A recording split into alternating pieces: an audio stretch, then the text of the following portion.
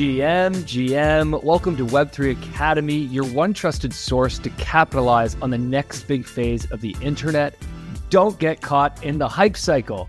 I'm Jay Bird, joined by my co-host Kyle Reedhead, and we believe that Coinbase is going to change the world. The SEC? I don't know. That's why we're carving a path for doers to confidently build and invest in Web3. That's a good one. I like that. This week, we have a wild week. If you have been on Twitter or really anywhere, you've probably heard the news, but Gary Gensler has gone absolutely rogue and he's suing Binance US. He's suing Coinbase. This is heating up. It is crazy. So we'll discuss that. We'll break down everything going on there. That's a wild story. Apple Vision Pro launched was it Friday? We're going to talk about that, or maybe it was Monday. I can't remember now. My days are all over the place. Monday, yeah. And so we're going to talk about that and what that means and what's going on there. Louis Vuitton is launching a $40,000 NFT, and it's pretty sweet. We'll talk about what that is. Atomic Wallet has been hacked, and users have lost more than $32 million. We'll also break that down. And actually, so much more. We've got a free mint. We've got a bunch of stories for you, some raises. A ton is happening in the Web3 space. Much good and some not so good. But we will cover all of that as well as a market watch. Before we do, as per usual, let's start with some gratitude, Jay. I have a feeling I know what your gratitude's going to be. But Jay, I will let you tell us what's going on. I had a baby. Jay, baby. Son was born on June 4th. Jack Gordon Schwinghammer Hamilton came into this world on my birthday. We have the same birthday. I am grateful to Sam for making a clone of me on my birthday with 7 minutes to spare. It was 11:30. All day we were talking about how the baby had to come and we had to be birthday twins. The doctors, the nurses, it became the running joke. Thankfully, Sam was an absolute champ in labor, so we were able to make jokes in the labor room, in the delivery. And with 30 minutes to go in the day, I said to the doctor, okay, if he's not born on the day, like we can just lie, right? And like fudge it and just say that it's. And the doctor, to my surprise, said, yeah, no problem. If that's what you want to do, she didn't care. So I was like, great. And Sam's like, absolutely not. We're not doing that. So Sam just pushed like an absolute champ. And to the doctor's great surprise, got that baby out with 7 minutes to spare. The doctor said that Sam is a world-class pusher. I hope Sam doesn't think that's too much information for me to share, but beautiful experience, magical, exhausting, overwhelming. We just got home from the hospital yesterday. Jack and Sam are both doing great. Jack was up all night crying, puking. Right before we recorded, I was changing his diaper. I'm getting used to that. If anybody out there has any tips on how to change diapers, please send them my way. If you have any parenting tips at all, how to get babies to sleep. Jack barely slept last night, but what a magical, beautiful experience. I couldn't be more stoked. There's nothing like looking at a human being that you created. It's wild. So first of all, Jay, congrats to you, to Sam, and welcome Jack to this world. It's a beautiful thing. So excited for you guys. So happy for you. So just want to say that first. So that's my first gratitude, but I do have two. But first, I just want to say, I got a text just before we started recording from Jay. It just said, be right there, just changing a diaper. And I just thought, I'm going to see this text a lot over the coming years. Anyway, congrats, buddy. I'm so excited for you. And thanks, man. We'll get some pictures someday for the watchers, not for the listeners. But my gratitude actually goes, my second gratitude, because the first, of course, is Jay and Sam and little baby Jack. My second gratitude goes to another couple, actually, that is currently pregnant, which is Eric and Josine. These are my friends that live in Portugal, in Lisbon, who I am here staying with them for 2 weeks while I'm at the Epic Web3 conference. I'm just here to visit them. Amazing two individuals, and they always are very welcoming to me and allow me to stay here. And so absolutely love them. And actually, they, just a quick shill, I guess, they have started a company in the crypto space where they build websites and do SEO and content creation for writers. They build websites for crypto and Web3 companies. They make these incredible sites. Eric was walking me through it this morning of what the sites look like. They're for like a marketing brochure type site, and they're beautiful. They do it all for you. They also do all the SEO stuff, and they've done just a really good job, and they can do them really quick. So if anyone here listening needs a new site and you're in the crypto Web3 space, let me know. You can DM me on Twitter or, find me wherever you can find me, and I'll pass along their information for you. But I'm very grateful for them. Awesome. What's up, Josine and Eric? I miss you guys. Great to hear you guys are doing so well. Can't wait to see your baby. We got an exciting event coming up next week, next Tuesday. Tell us about that, Kai. We do. So we have another Eyes on Chain event that we do every single month, once a month, which is basically we look on chain of everything happening across the industry. And we look at what are the things that are happening that are just kind of out of the ordinary or that are really important that we need to know. And so we've got 5 charts, or usually it's 5 themes. It's usually actually a lot of charts, about 5 themes of things to watch out for, the things that we're keeping our eye on, the things that you need to know. And so we will be diving into that. It's a live event held by myself and the team. We'll all be sharing a bunch of charts and information at 12 p.m. EST on June 13th. This is an event that's only available to pro members. So if you're not yet a pro member, make sure to do that. The link is in the show notes below to go to our newsletter where you can subscribe and become pro. That'll allow you to come to this event. There will also be time for Q&A. And then as a pro member, you get private channels where you can speak to us. There's events all the time. You get discounts to a lot of things going on in the Web3 space, and you get weekly on-chain analysis to help you build and invest in Web3. So lots going on. Make sure to come check that out. These events have been really cool. So excited for that. Awesome. Can't wait for that. Before we jump into the show, let's take a minute to hear from our sponsor who raised some money this week. And we'll talk about that later on the show. The future of social media is here, and that future lives in Web3 on top of Lens Protocol. Web2 social platforms are broken and ripe for disruption. You see, the epicenter of social media is the creators, and yet they are the most neglected. Web2 platforms like Facebook, TikTok, and Instagram are all essentially robbing creators of their worth. Creators are a new type of entrepreneur, forming new types of businesses. Yet with Web2 platforms, creators don't own their content or their profiles, and that's their product and business. Instead, they are tied to the platforms they choose to create on. Well, just like how crypto is freeing us from banks, Web3 is freeing us from these centralized platforms. On Lens Protocol, creators own their content, own their profile, and even their social graph and followers in the form of NFTs. This allows you to move freely from one social application to another with your content, profile, and followers moving along with you. Lens Protocol enables self-sovereignty for your social graph and interoperability across the internet. At Web3 Academy, we believe this is the future of social, and that's why we've partnered with Lens to ensure that the path of social media is heading in the right direction. Visit lens.xyz to learn more today. What's up, y'all doers? We're seeing signs on chain of the very early stages of a crypto bull run. There's a big wave coming, and we want to make sure you're on it. Now's the time to capitalize on the opportunity. How, you ask? By starting to practice consistent dollar cost average buys into strong network-based assets like Ethereum and Bitcoin. However, when buying, please make sure to use a trusted exchange.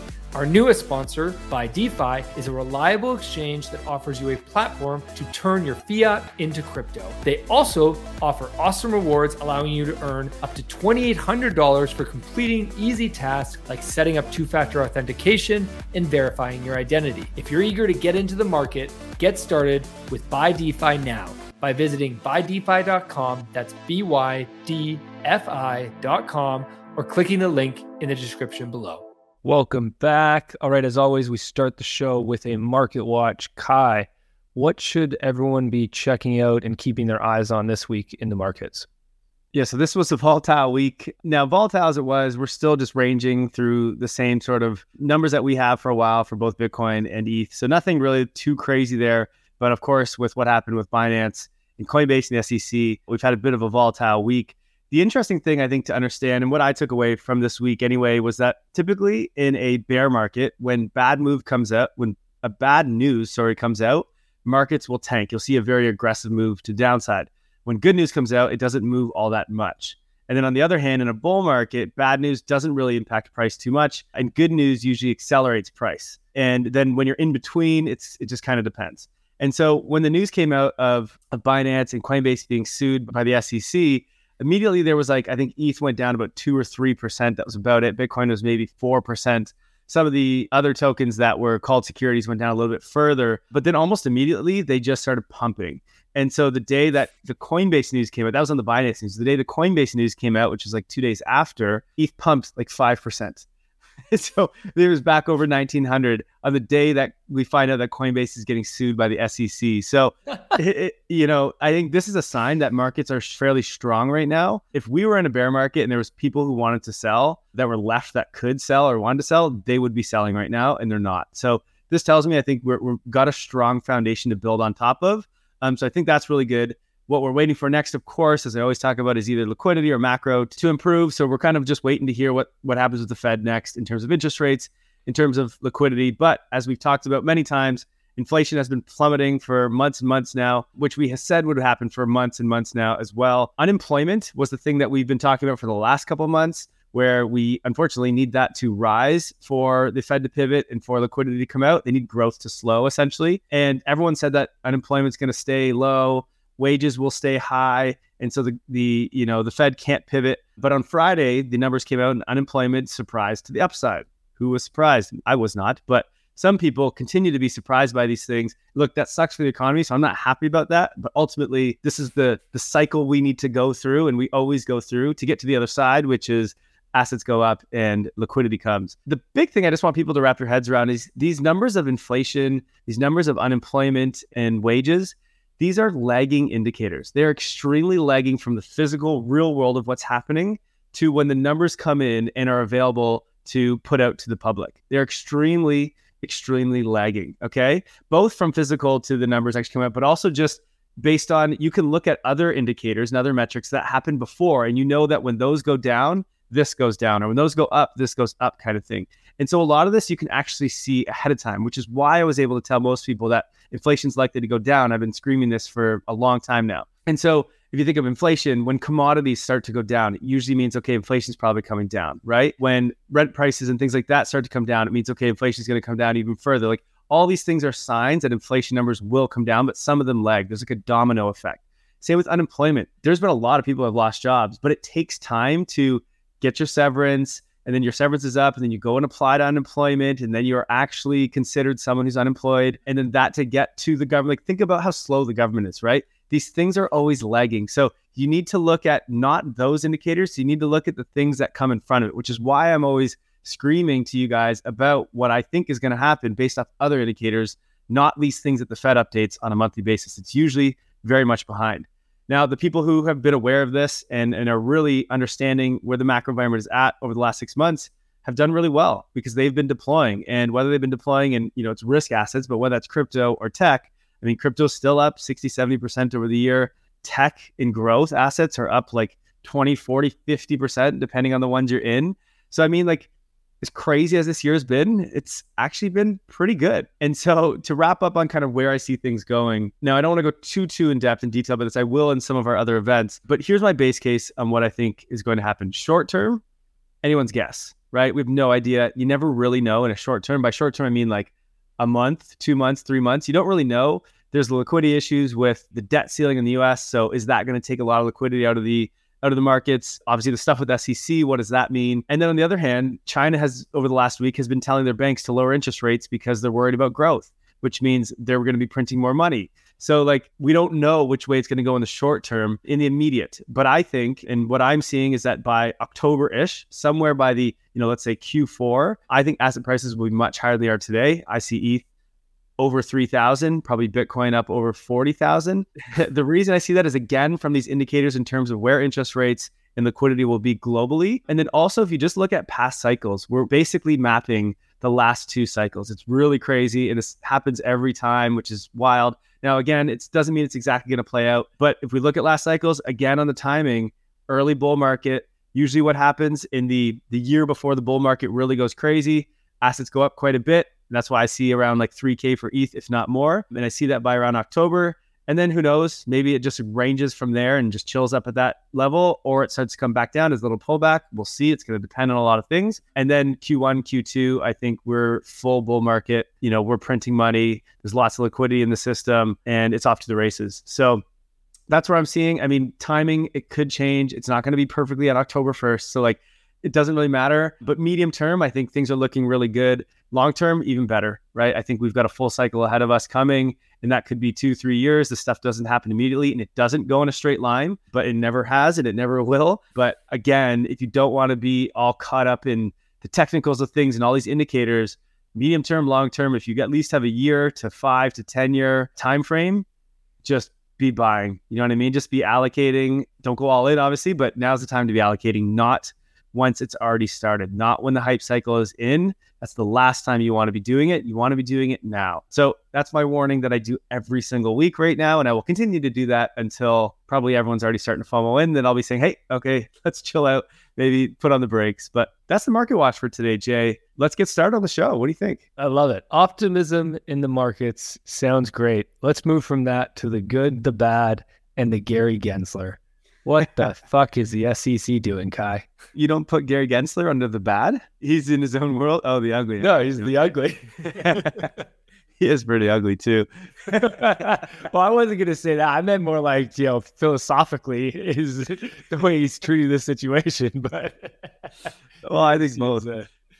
So, okay, here's the news for those that, are not spending their time on Twitter all the time like I am. Gary Gensler has come out, the SEC, I guess, has come out with some serious claims against Binance. This is what first started. I think it was on Monday that this happened, and basically said they are suing them for like 12 different claims. And it ranges from an exchange for non-registered securities, and they're allowing that to happen to U.S. customers. And this is for Binance US only, not Binance, the massive exchange. So they're saying that they're allowing or enabling the exchange of non-registered securities. They are saying that they have been commingling funds. They have been taking users' funds and doing things with them. They are saying that they have been doing like insider trading. There's a bunch of different stuff, and it looks really, really bad. And they have scripts, I guess, or transcripts. I don't know where they exactly came from, whether it's text or emails or something, of like the chief operating officer or chief financial officer basically talking about, even saying like, bro, we're acting as a non-registered securities exchange in the US, and like saying a lot of really shitty things. I'm not going to get into all the details, but it was bad. Basically saying that BNB was a scam and you should sell it, and when you get it for your bonus, like a lot of things. It's quite ridiculous. But anyway, not all of that necessarily really matters, because a lot of it, again, this isn't to Binance, the massive corporation, it's to Binance US is all that's impacted here. So we'll see where things go with that, but that's going to be a long drawn out thing. They're also targeting CZ himself. We are all sitting here hoping that this is not an FTX scenario. We are hoping that CZ is not Sam Bankman-Fried, and he's not doing this thing with users' funds. He has told everyone that he has not been. For years, Binance has been great. They've been around for a very long time. It's not like FTX, which came around in the bull market of last year and just like went nuts. This is a long-standing organization that has been great to the community, but you never know. So I'm not saying any side of the story. What was scary is CZ was on Bankless last week, and I was like, oh no, not this again. Sam Bankman-Fried went on Bankless. It was like a week later, and all of a sudden everything crashed. I was like, is that what's going to happen here with Binance too? Anyway, so far things seem okay, though Binance is dropping a lot of trading pairs on Binance US, and it's halted some like over-the-counter trading. So there seems to be some stuff that they're actually stopping, probably just because they have to. That's about all we know on that yet. We don't know a ton. Obviously, Binance is they've came back and said a lot of this is not true. And so this will be a long legal battle. So anyway, that is what it is. Next up that came, which was quite a surprise, sort of, but not really, because there's been a kind of a back and forth with Coinbase and SEC for a while now. But I think it was it Wednesday or Tuesday, where all of a sudden it was announced that the SEC is also suing Coinbase for the same thing, not commingling funds or any of that kind of stuff, but just for allowing non-registered securities on their exchange and enabling users to trade them, right? So they listed off, I think, 8 or 9 different tokens, Solana being one of them, or Sol. Sand, I believe, was one from Sandbox, Cardano, and a few others. And then same with Binance, they listed off about 8 or 9. Some were the same as Coinbase's and some were not, even though they have all the same tokens. So that was kind of odd. ETH was not listed on there, even though that's what Gary continues to say is, well, he just won't actually say it is or is not a security. So just very odd. The other weird thing is the SEC is currently in a lawsuit battle with XRP because they're saying and claiming it's a security.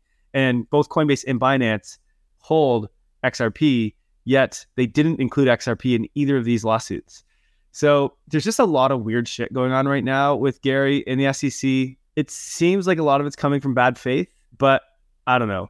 So I guess to wrap up, and then I'll let you say anything you'd like, Jay, here, is we saw some news from the Coinbase legal officer, and he was like, you know what, we're welcoming this. We want to go to court because they're not going to settle. He basically says, like, we can't come in and, figure out what is a security and what is not. We have tried for years, and we're just simply not able to do it. They won't let us. They won't tell us what is a security. They can't comply. And so what's crazy is 2 years ago, Coinbase went public. And in order to do that, the SEC has to approve all the things for them, their S1, for them to actually go public, right?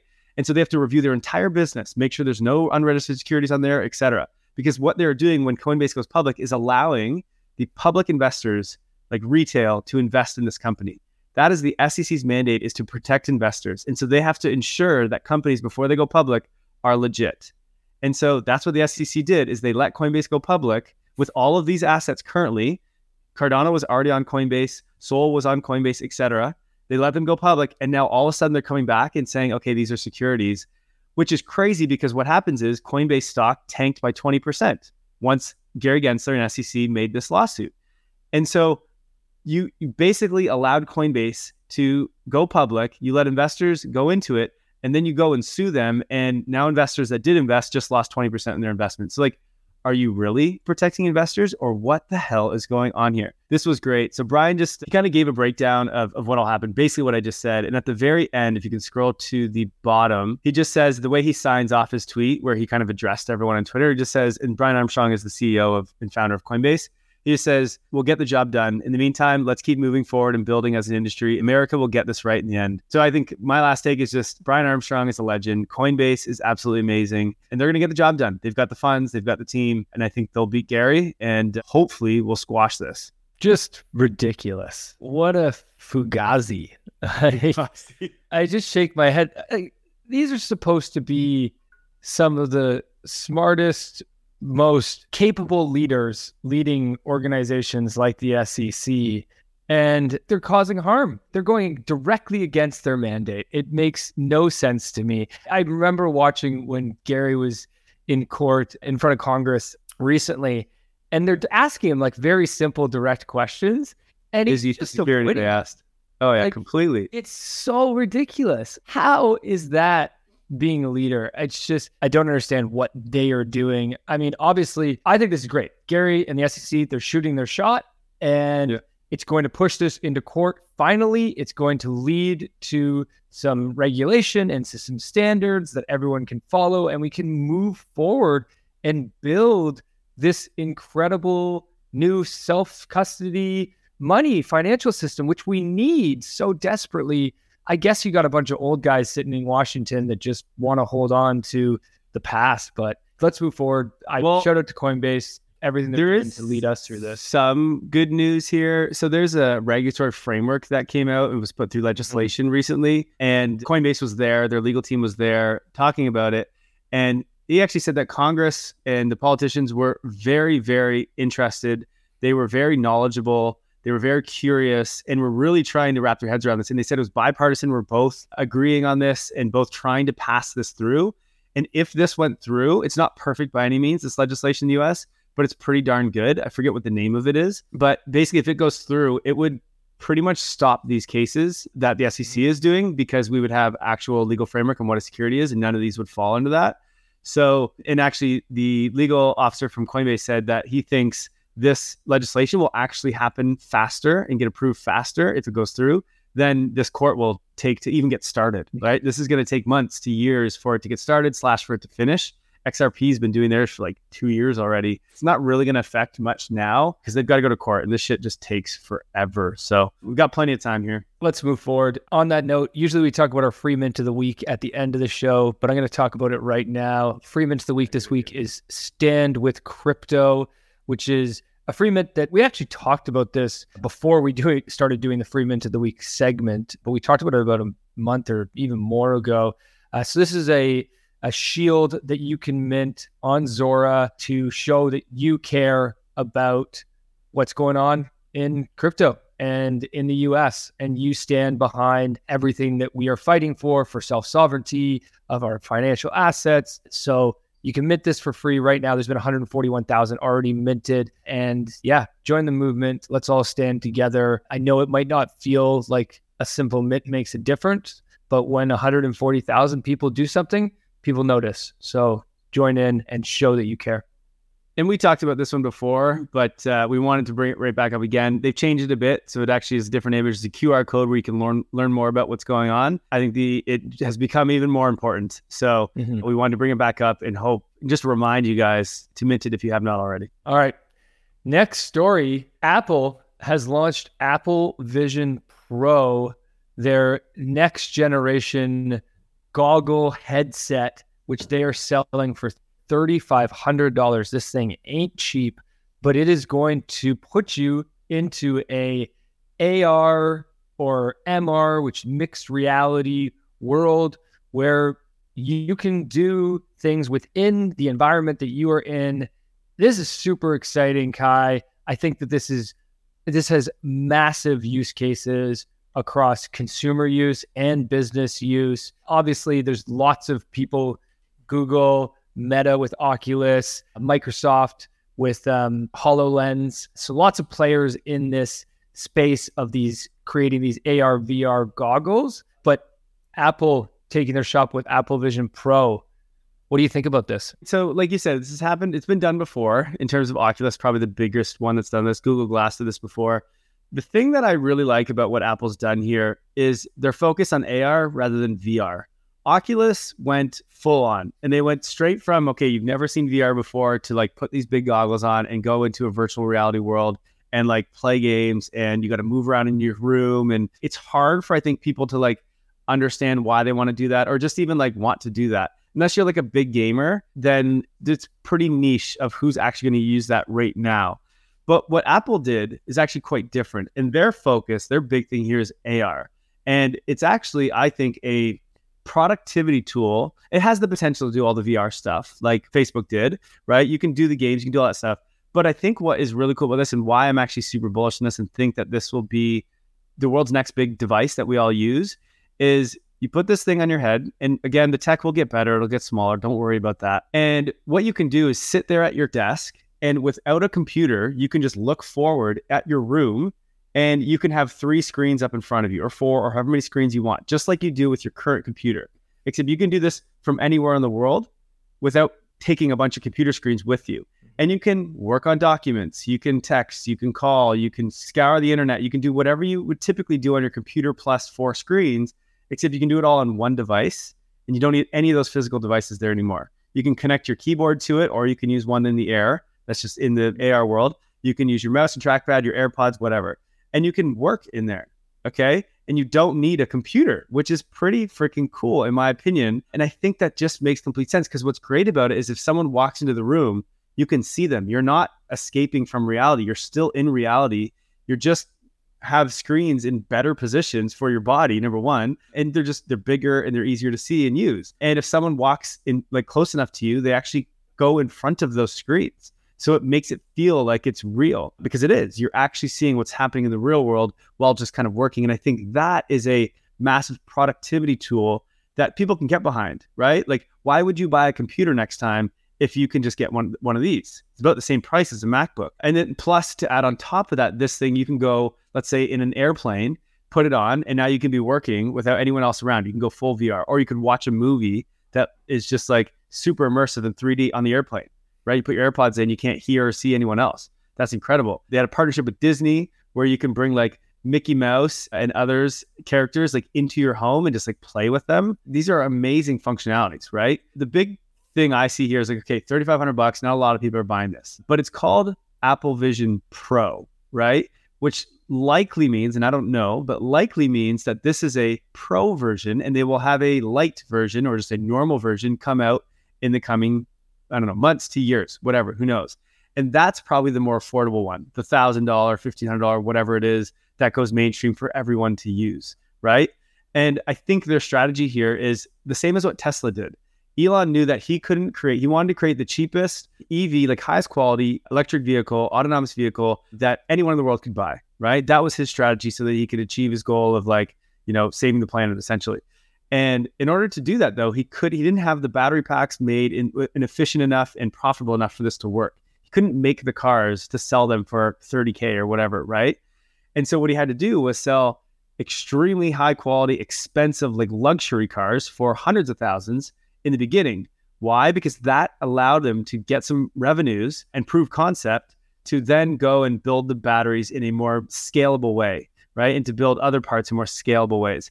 And so I think Apple is doing the same idea here. They probably don't have all the tech finalized yet. So they want to sell it for a little bit higher. And that way they don't get the mainstream on yet, but this will allow them to improve their production costs and the technology around that so that they can build something that is, more suitable for mainstream. Then I think one last thing is also understand with technology, especially hardware, always gets better, right? Which means that, yes, the thing is still a goggle and that is kind of weird, but like, so were phones when we first started using an iPhone. That was kind of weird, and cell phones in general. A lot of these things are weird in the beginning, and then they make your life so much better that you just use them regardless, right? So it's just kind of like no one thought we'd have computers in our homes, and now we have them not only in our homes but also in our pocket, right? I wouldn't worry too much about that. The other thing is I think this thing will get much smaller, and it will get more like maybe a pair of glasses or something in the future, and it'll be something that just makes sense that you wear around normally. That's where I see it going. Again, that's just me going to where the puck is, skating to where the puck is going, not where it is now. And so I guess to bring this back to Web3 in any way this is the thing that I think is going to bring people into the metaverse. Oculus didn't do it because they went too far into VR, right? Whereas this is like, let's go halfway and let's just make sure that this thing makes everyone's lives better and gets used to doing this like mixed world, right? And then we can go full VR if we need to, which we don't even necessarily have to.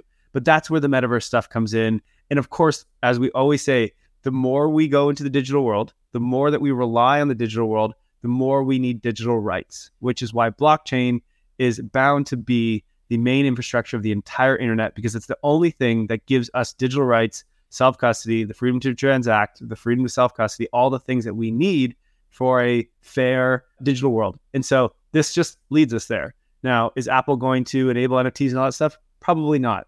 But at least it's going to educate and teach a lot of people about the metaverse and these sort of like virtual worlds and digital worlds. And I think that is huge. And so I support it. I'm all for it. I won't buy it at $3,500, but I will buy maybe the next version or the one after that. I'm not sure. What about you, Jay? Would you buy this? First, I just want to say Apple will support NFTs as long as you pay the 30% tax. So, right, exactly. They're not saying they won't. They just want their 30%. I would not buy it at $3,500, but I think we all need to jog our memory for a second. When Apple has done this so many times, when they first came out with the iPod, everybody said, who's going to pay? I don't even remember what the first iPod was, but who's going to pay was hundreds of dollars. Who's going to pay hundreds of dollars to have 10,000 songs in their pocket? We already had CD Discmans, like we had a way to listen to music. And everyone's like, nobody's going to do that. And then look what happened. We all did it. Yes. Then the iPhone came out, and big time, that one I remember that. Steve Jobs used touchscreen. Nobody's going to use touchscreen, and no one's going to pay $1,000 for a phone, right? Boom. We all did it. Then the AirPods came out. Everybody said the same thing. The AirPods are ridiculous. Kyle and I are both wearing AirPods right now. I'll bet you most of our listeners are listening to this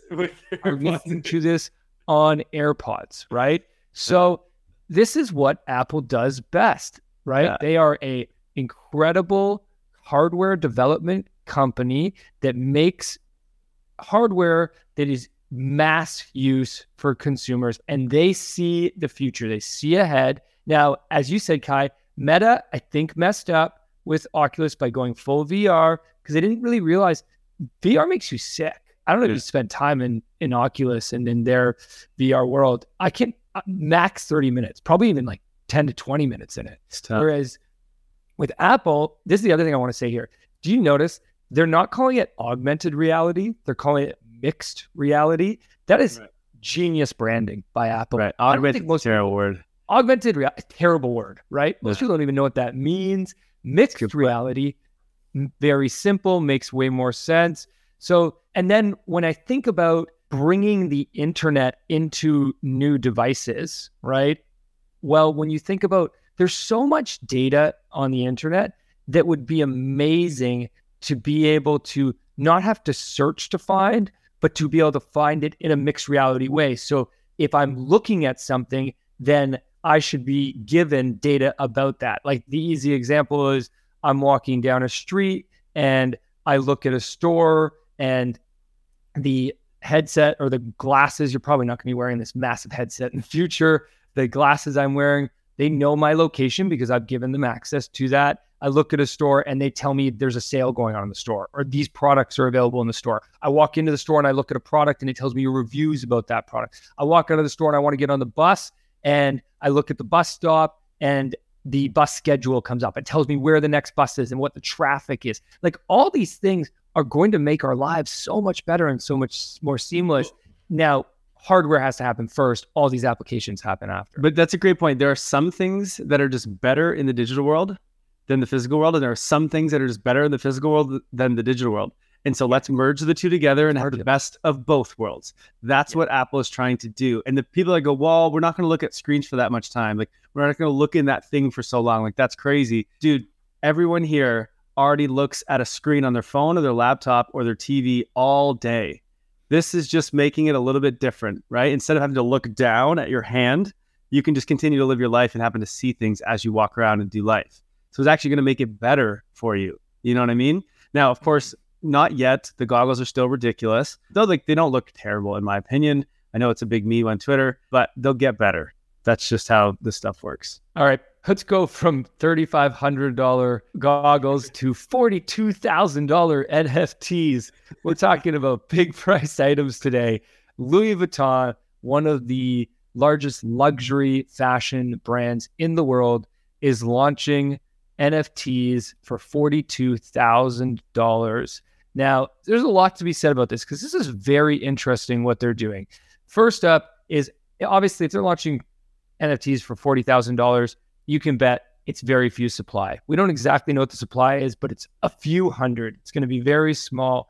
And these NFTs are a treasure trunk is what they're calling them. It's going to give you access to Louis Vuitton's digital collectible hub, to their community. And by owning one of these treasure trunk NFTs, you're also buying a Louis Vuitton trunk. So these are basically like a physical back token where you're not just getting the digital version, you're getting a physical version. And Louis Vuitton trunks cost, I don't exactly know which trunk this is going to be, but a Louis Vuitton trunk costs anywhere from like $10,000 to like $60,000. So they're probably actually pricing this similar to what their physical item would cost. Now, here's what's interesting about this. These NFTs that they're selling, they're soul-bound tokens.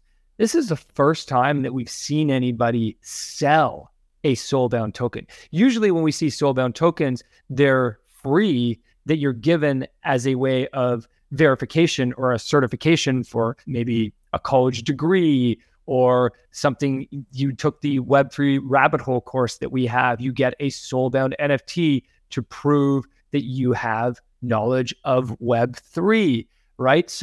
But we haven't seen anybody sell a soul-bound token yet. So that's very interesting. Kai, we can chat about that in a second. It being a soul-bound token, when you buy this, as part of owning this, they're saying that you will get access to what they're calling keys, and the keys will not be soul-bound. What those keys get you access to, unclear, but it sounds like you would be airdropped or given the chance to buy these keys first, and then these keys won't be soul-bound. So there will be some investment speculation opportunity as part of this ecosystem that Louis Vuitton is launching. And look, let's remember, this isn't Louis Vuitton's first move here into the metaverse and into Web3. LVMH, Louis Vuitton's parent company, they own Tiffany's, they own Hennessy. Both those companies have already done things in Web3 with great success. So yeah, just seeing more come here. Kai, I'm curious to know what you think about this and if you have any thoughts on their decision to make it a soul-bound token. Yeah, so first I would say, you know what I'm excited for is when instead of this headline saying Louis Vuitton to release a $42,000 NFT, it's Louis Vuitton to release a $42,000 treasure trunk. That's what it is, right? Yeah. It is a $42,000 treasure trunk. And part of that, there's a physical treasure trunk and there's a digital treasure trunk that creates a digital experience for Louis Vuitton fans, loyal fans, right? The technology that powers that just happens to be an NFT, just like the technology that powers that also just happens to be the internet, right? So should we include that in the headline, right? Eventually, these headlines will have nothing to do with NFTs. And that's the problem is people still go $42,000 NFT. No, guys, it's $42,000 treasure trunk, right? Now, there's a physical treasure trunk, which may or may not be worth $42,000. And there's a digital treasure trunk that gives experiences, which may or may not be worth $42,000. Doesn't really matter. It's just a product. They didn't just sell a random NFT and ask for $42,000. They're actually giving value to their customers, right? And so again, it's just the NFT is just a technology that powers this so that when someone buys it, they can actually self-custody it and you have interoperability to go and do other things along the internet with it. That's it, right? And so again, I want people to always understand that. And eventually these headlines will go away. It's not the NFT that anyone's buying. It's the physical good and or it's the digital good and or it's the digital experience that comes from that digital good, right? So that is one. Number two, I love that it's a soulbound NFT because this removes all speculators, right? Usually these NFTs are being sold where people buy them. Some people buy them because they want the product. Others buy them because they happen to get in first and they can then sell it to others, right? Like a scalper, right? And that's all Web3 is. That's all this volume we have on Blur. These are just scalpers, right? Which as Jay has called many times, are the scum of the earth, I think is what you called them. I do say that, yes. But Louis Vuitton, who doesn't need scalpers because they already have a massive loyal customer base who likes to buy exclusive, expensive things because that's just who they are, which is fine. And they don't need scalpers. They don't need speculators to buy their NFT because they're selling a product. They're selling an experience, right? That people value enough to pay $40,000. And so why not make it a soulbound token? Just like if you buy something and you want that experience, go do that experience, right? You don't need to sell it. And so I think they're going to do great with this. And I love it. I think it gets rid of all these scalpers, whatever you want to call them. And I'm really excited for that. I think more people need to do this because what this proves here, or what I guess Louis Vuitton needs to prove, is that they actually are giving value here, right? Because it's just real people are going to buy this because they actually want it. And there's no other reason to buy it now. And so if it sells for 42,000, they've made something worth that. And I think that is super cool. And most businesses, even if it is not a soulbound NFT, before you sell that NFT, you need to ask yourself if someone would buy it if it was, right? Mm-hmm. You're going to put an NFT, regardless of what type it is, for $5,000, for $100. Ask yourself, if I made this soulbound, would I sell out? And if you wouldn't, don't fucking sell it. Don't put it up. That's how this should work. Now, obviously, there's some benefit to people having some secondary sales and blah, blah, blah, whatever. Like, that's great. And that market's going to happen regardless. And I understand that. But as an entrepreneur who should be creating real world value, because that's how sustainability exists, that's how you create a long-term business or product, that's the question you need to ask yourself before you launch. That's my hot take, Kai. I really like that. The other thing that stands out to me about this is in order to register for this sale, so you have to go through a registration process. So you got to register, you got to connect your wallet, and then they are going to choose who gets an opportunity. Basically, they'll create an allow list. You actually also have to go through an orientation session. And I love this. I think this is fantastic. More companies should be doing this, is that, wait, before you buy my product, I'm actually going to give you a chance to go through an orientation session. It makes me think about, I don't know, Kai, if you've ever been traveling in Mexico or the Caribbean and they're trying to sell you timeshare in their hotel. It's a sales pitch, but this makes so much sense. Is a big part of what you're building when you sell a product digitally is you have an opportunity to build community, because now you can bring all those people into a community, whether it's on Discord or wherever it is. And if you want to build community, you need to tell your community and teach them things. And an orientation session does that beautifully. So I really love that part of this playbook, something I think more brands will start to do in the future. Well, also, it just adds to the value. And like, think about most things that you buy. Well, most of us don't buy things that are this valuable, but when you buy things that are like $50,000 plus, or like when you buy exclusive luxury type things, there's typically a physical experience with that thing that you buy. Like when you go buy jewelry, you go to the store, oftentimes they give you a drink and it's like this whole experience while you try on or you test out this jewelry, right? For cigars, you buy really high-end cigars, you usually go to a cigar taste, like a cigar sitting thing. High-end liquors usually go to a tasting. This is how it works. And so when people are trying to sell $100,000 pixelated images, the value's got to be there for someone to want to buy it. And so oftentimes some sort of experience like that where you meet the people, it just makes sense. Again, as you said, because it's community, but also because that's just the way that you give experiences to luxury items. Just how it works. Going to be really interesting to watch this one. I think LVMH knows what they're doing, and I'm not going to spend $40,000 on this, obviously, but I think they're showing a playbook for the future. Okay. I'd buy 10 Apple Pros before I bought that. Actually, no, I'd buy 20 ETH. I was going to say, how many ETH would you buy? Let's go to Atomic. Atomic Wallet was unfortunately hacked this week. Kai, tell us what happened here. Yeah, so this came out on the 3rd of June, and Atomic Wallet, we have their tweet up here, which said, "We've received reports of wallets being compromised. We're doing all we can to investigate and analyze the situation.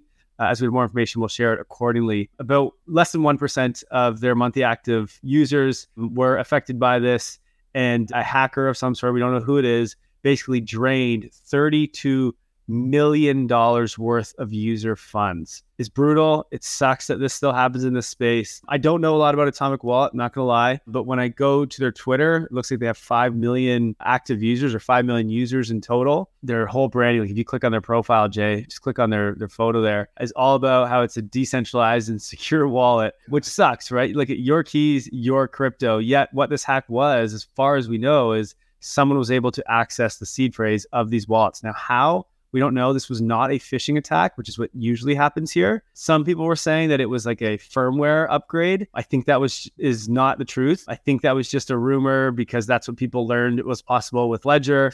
And so now all of a sudden people just connected to this. Turns out it wasn't that. There was a lot of rumors that it was the Atomic team who actually did this. That we still don't know. They haven't tweeted much. They haven't really said what's going on. They haven't apologized, or they haven't really done much. And probably because they still just don't know what's happened. So you just don't say anything at that point, but I don't know. It's weird they haven't said anything. But what the best guess we have so far is actually this is attributed back to the what's called Lazarus hackers, which is the group from North Korea that also hacked the Ronin Bridge for like $600 million. So anyway, the summary of this basically is we still don't know what's happened. We don't know how this has happened yet. Assets are probably not safe if you are still using Atomic Wallet. So my recommendation, if you are, is to get them off and go somewhere else. We have an article coming out that will help guide you on how to secure your assets in case you don't know how. But the thing I would say is just stick to the big names here. Like Atomic Wallet, I have no idea what they are. I've never heard of them, which is weird because I live in this space. There's no reason not to use MetaMask or Coinbase Wallet. Just do it. It maybe Atomic Wallet has a little bit better features, probably not, but none of them have a 10x better feature. So just use the main ones that we know are secure and are battle tested. Stop risking your money by putting things in new infrastructure and new technology. It doesn't make sense. I don't know why people would use this, but anyway, I feel bad. It sucks. And we've got to figure this out. We've got to improve it. And so that's the most important thing for our industry, is to figure out how to secure wallets in an easy fashion with good UX. Stay safe out there, folks. Yeah, sucks. Definitely sucks. Let's move on to Frank DeGods and the Dust Lab team, which is the team behind the DeGods and Utes NFT collections, have launched DID or DID. I'm not exactly sure how you say it. It's DEID. This is an identity platform. Very, very interesting to see. Lots of stuff happening in the identity space. The identity layer is such a massive layer of the internet. It's a massive layer of our world, of our financial system, of our travel, of our citizenship. And bringing identity on chain is something that we have talked about. It is such a massive use case of blockchain that we see for the future. We talked about WorldCoin recently and what they're doing with World ID. Kai, you're in Portugal. Have you scanned your eyeball at an orb yet? I have not yet. I kind of forgot about that, but I will probably do it next week. Okay. Well, you got to let us know next week. We'll come back to that question. Let me just tell you a little bit about, we're not going to dive deep into identity right now, but let me tell you about DID. It's hard to say, that DeGods has launched here, Dust Labs has launched. So it offers authentication on Ethereum, Polygon, and Bitcoin. What's interesting about this, there's a few features that they have announced as part of this, and their focus is really just making Web3 more user-friendly. One feature is that you can delegate your NFT from a cold wallet to a hot wallet, so that if you want to do something with that NFT, the use case that they're giving an example of is to access Discord. So if you want to access a Discord community using an NFT, well, it's a little bit risky right now because Discord doesn't have a native integration. You've got to use whatever plugin that community has decided, and you have to give access to your wallet, to your NFT, to verify that you own an NFT in order to get into that community. But this DID allows you to very simply delegate to another wallet the ability to use that NFT in order to access community. So it's a way to keep your NFT safe, but still use its utility. Very smart. Another thing that they're doing is users can now connect your Twitter account to the ID. And now automatically when you do that, you will be followed by the Gods and Utes, which are their two collections. And if you sell the NFT, you will be unfollowed by them. So the goal of this is to create a Twitter native source of truth for verified users. So you can imagine a future that allows one click for all verified users to be followed. And now you have a means, especially right now when we have wallet-to-wallet communication in the backend. We've had a few people on the show before, XMTP and Push Protocol, to talk about wallet communication, but we haven't really rolled that out at mass yet. And we obviously need a way to communicate with our product owners. If we're going to sell a product, you want a way to directly communicate with them and tell them what's going on, what's happening next.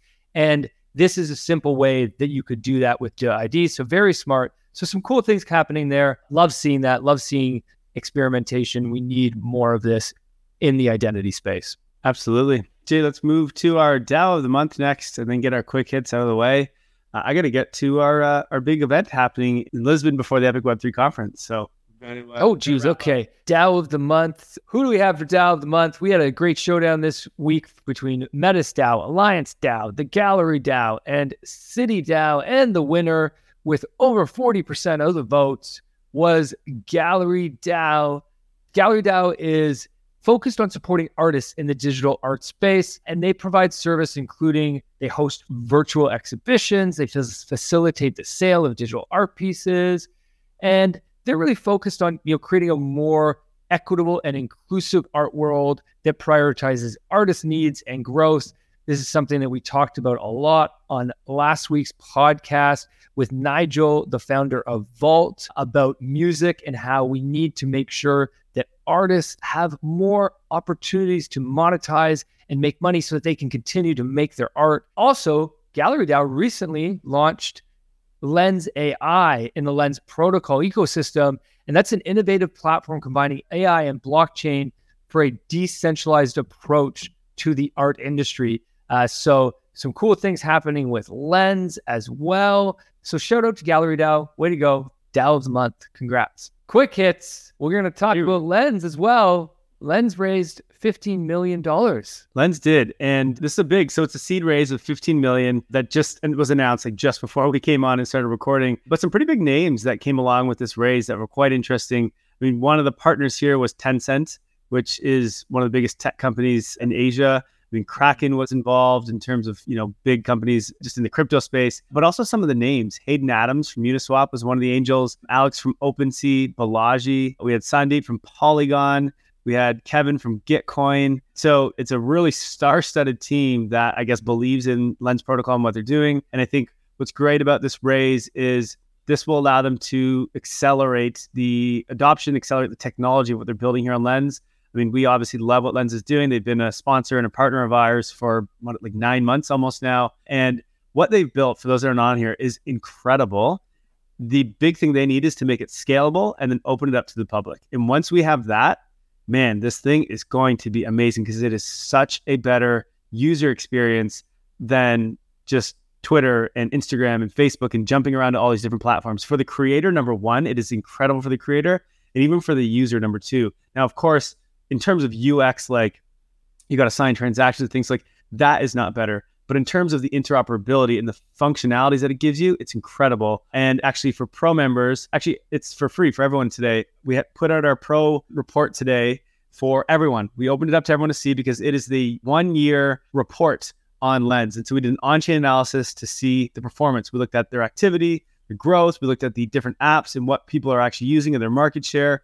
We looked at how people are making money and how much money. So the economics towards it all and a bunch of metrics. It's really, really cool. Anyone can check that out right now. So again, just go to our pro page on our newsletter and it's the top one. You'll see it and you can read it for free. So, and there's also a trial associated with that. So for those that want a free trial to pro to get more of these, because we do them every week, you can sign up for that as well. Next up, Adidas Alts releasing some coins. What's this? Yeah. So Chapter 2 in the Adidas Alts journey or experience has just started. And as part of this, if you own an Adidas Alt, you're now going to be given coins. Now, they haven't really, they're just teasing this. You can't use the coins yet, but basically there's speculation that these coins are going to allow you to participate in a vending machine like trait acquisition. So you'll be able to use your coins, you'll be able to put them into a vending machine, a digital vending machine, in order to choose what traits you want for your alt. This is one of the big things that we talk about in Web3. There's this incredible opportunity to capture attention by having very engaging steps or gamified mechanics of collecting and burning and minting, all these things that you can do to bring your audience back with attention. And Adidas is doing that here with coins. So very exciting to see. Well, I'll keep you guys updated this. I'm an alt holder, so I'll let you know. This chapter goes until the end of June. So you get your coins now. So if you're an alt holder, just make sure you get your coins, and then what you do with them will happen at the end of June. The SEC is going to be coming for Adidas next because they've got coins. Speaking of the SEC, are they going for Pool Together, or is Pool Together going to win their lawsuit? Kai, what's going on? Well, this one I don't think was against the SEC. What this was is, so there was a lawsuit from Pool Together that came out, I think it was last year, maybe even longer. And it's so ridiculous. So Pool Together is basically this like education type tool that allows you to put money together and learn, and somewhat like about DeFi. And this person, who, as far as we know, is friends with politicians. The politician I'm talking about is Elizabeth Warren, who hates crypto. Basically what she did, or he, I'm not even sure, put like $1 or $3 or something inside of this pool, and it lost money. And she sued Pool Together, the protocol that enabled this to happen, because she lost money, which is just ridiculous. Pool Together is such a great company, did nothing wrong here, and now has to pay all these legal fees. So there was these NFTs that launched to help raise money, and the crypto world kind of stuck together on this and helped fundraise. But the judge, this came to court, and the judge was like, there's no harm to this person whatsoever. Why is this a court case? And he just dismissed it. So the case is dropped. It's no longer going to happen. And whoever it was that, took this to court, I just want to say things that I probably can't say on this podcast. So I'll just save it. And we'll leave it at that. But congrats to Pool Together for not having to fight through this any further. It's probably been such a pain. All right, next up, Fidenza sells for, holy geez, 625 ETH, which is 1.15 million US doll hairs. Yeah, amazing. What bull market. This is the second Fidenza in over a month that has sold for over $1 million. We all get the use case for digital art. If you don't get that use case, here it is playing out. We're in the middle of a bear market, and a piece of digital art is selling for over $1 million US. I mean, it's a beautiful piece of art. You can see it on screen here, Kai. I don't know what you think about it, but generative art is so cool. The main thing to know here is that as this bear market continues, there continues to be a lot of great money flowing to digital art, and we might be seeing the beginning of NFTs are just getting crushed. Everybody's bags are down. Everybody's, down 90+%. But digital art is, I wouldn't say they're up, but they're continuing to be strong. Obviously, a piece like this is way up. But across the board, if you look at art blocks, they're doing very well. And we might continue to see that over the summer. So really, really great. Exciting to see this use case play out. There's also an auction happening. I believe it's happening next week from Sotheby's, where they're auctioning off Three Arrow Capital's NFT collection. So there will be much more digital art being auctioned off in the next week. So we'll probably have more large pieces selling at large prices. Jay is the artsy creative type in this relationship of Kyle and Jay. So this is more your wheelhouse than mine. Although I get it, I obviously understand why. I just, at least not in this stage of my life, I'm not buying expensive art. I just could care less. Let's do the last one, Jay. Let's end this off and do our last quick hit of the episode. Okay, active addresses hit an all-time high last month. This is A16Z. We talked about this report they put out in the State of Crypto a long time ago and said that you can always watch up-to-date numbers on activity on chain as well as developers and things like that. And so they just shared a picture of their report here, which you can check out on their site, a160crypto.com/state of crypto. And it's looking at April because I think they do some analysis over the month and then it comes out. And we went from 15 million active users on chain. Now this is active addresses, but they think it's a good proxy for unique users, which was at 15 million in March. And it jumped up to 19 point, I think it's like 1 or 2 million or something like that in April. So a big jump.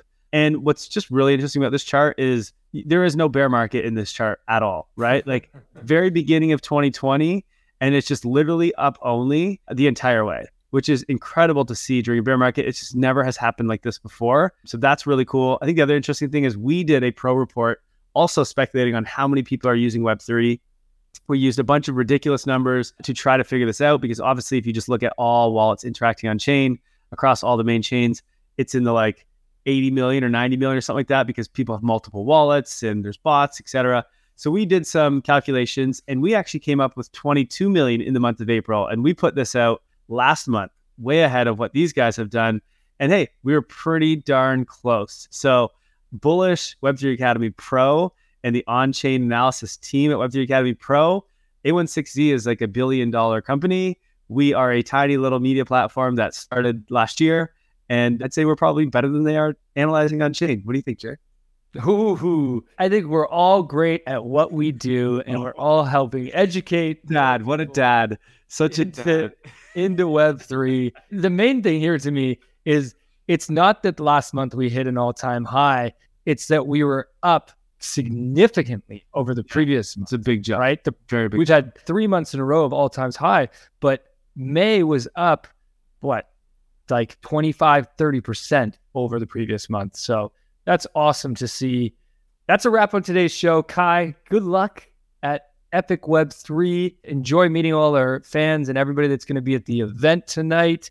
If you guys are in Portugal, have fun meeting Kyle and enjoying that conference. Everybody listening in today, thanks so much for listening in. As always, take a minute, give us a follow, a like, a comment, or a review on whatever platform you are digesting our wonderful voices on. We appreciate it so much. Let's get Web3 to the masses. Let's bring more people on chain. Let's teach them all how to invest and to build with confidence. Have yourself a great weekend, folks. Thank you for listening to Web3 Academy, your one trusted source to capitalize on the next big phase of the internet. If you enjoyed this episode, please share it and subscribe or follow so that you don't miss the next one. While you're at it, there's a link in the description for our free newsletter where we provide timely and relevant Web3 insights so you can confidently build and invest in Web3. Make sure to subscribe today. One final note. This podcast is for educational purposes only, and nothing we say is financial advice. Crypto and Web3 are risky, and you should never invest more than you're willing to lose. Thank you, friends, and see you in the next one.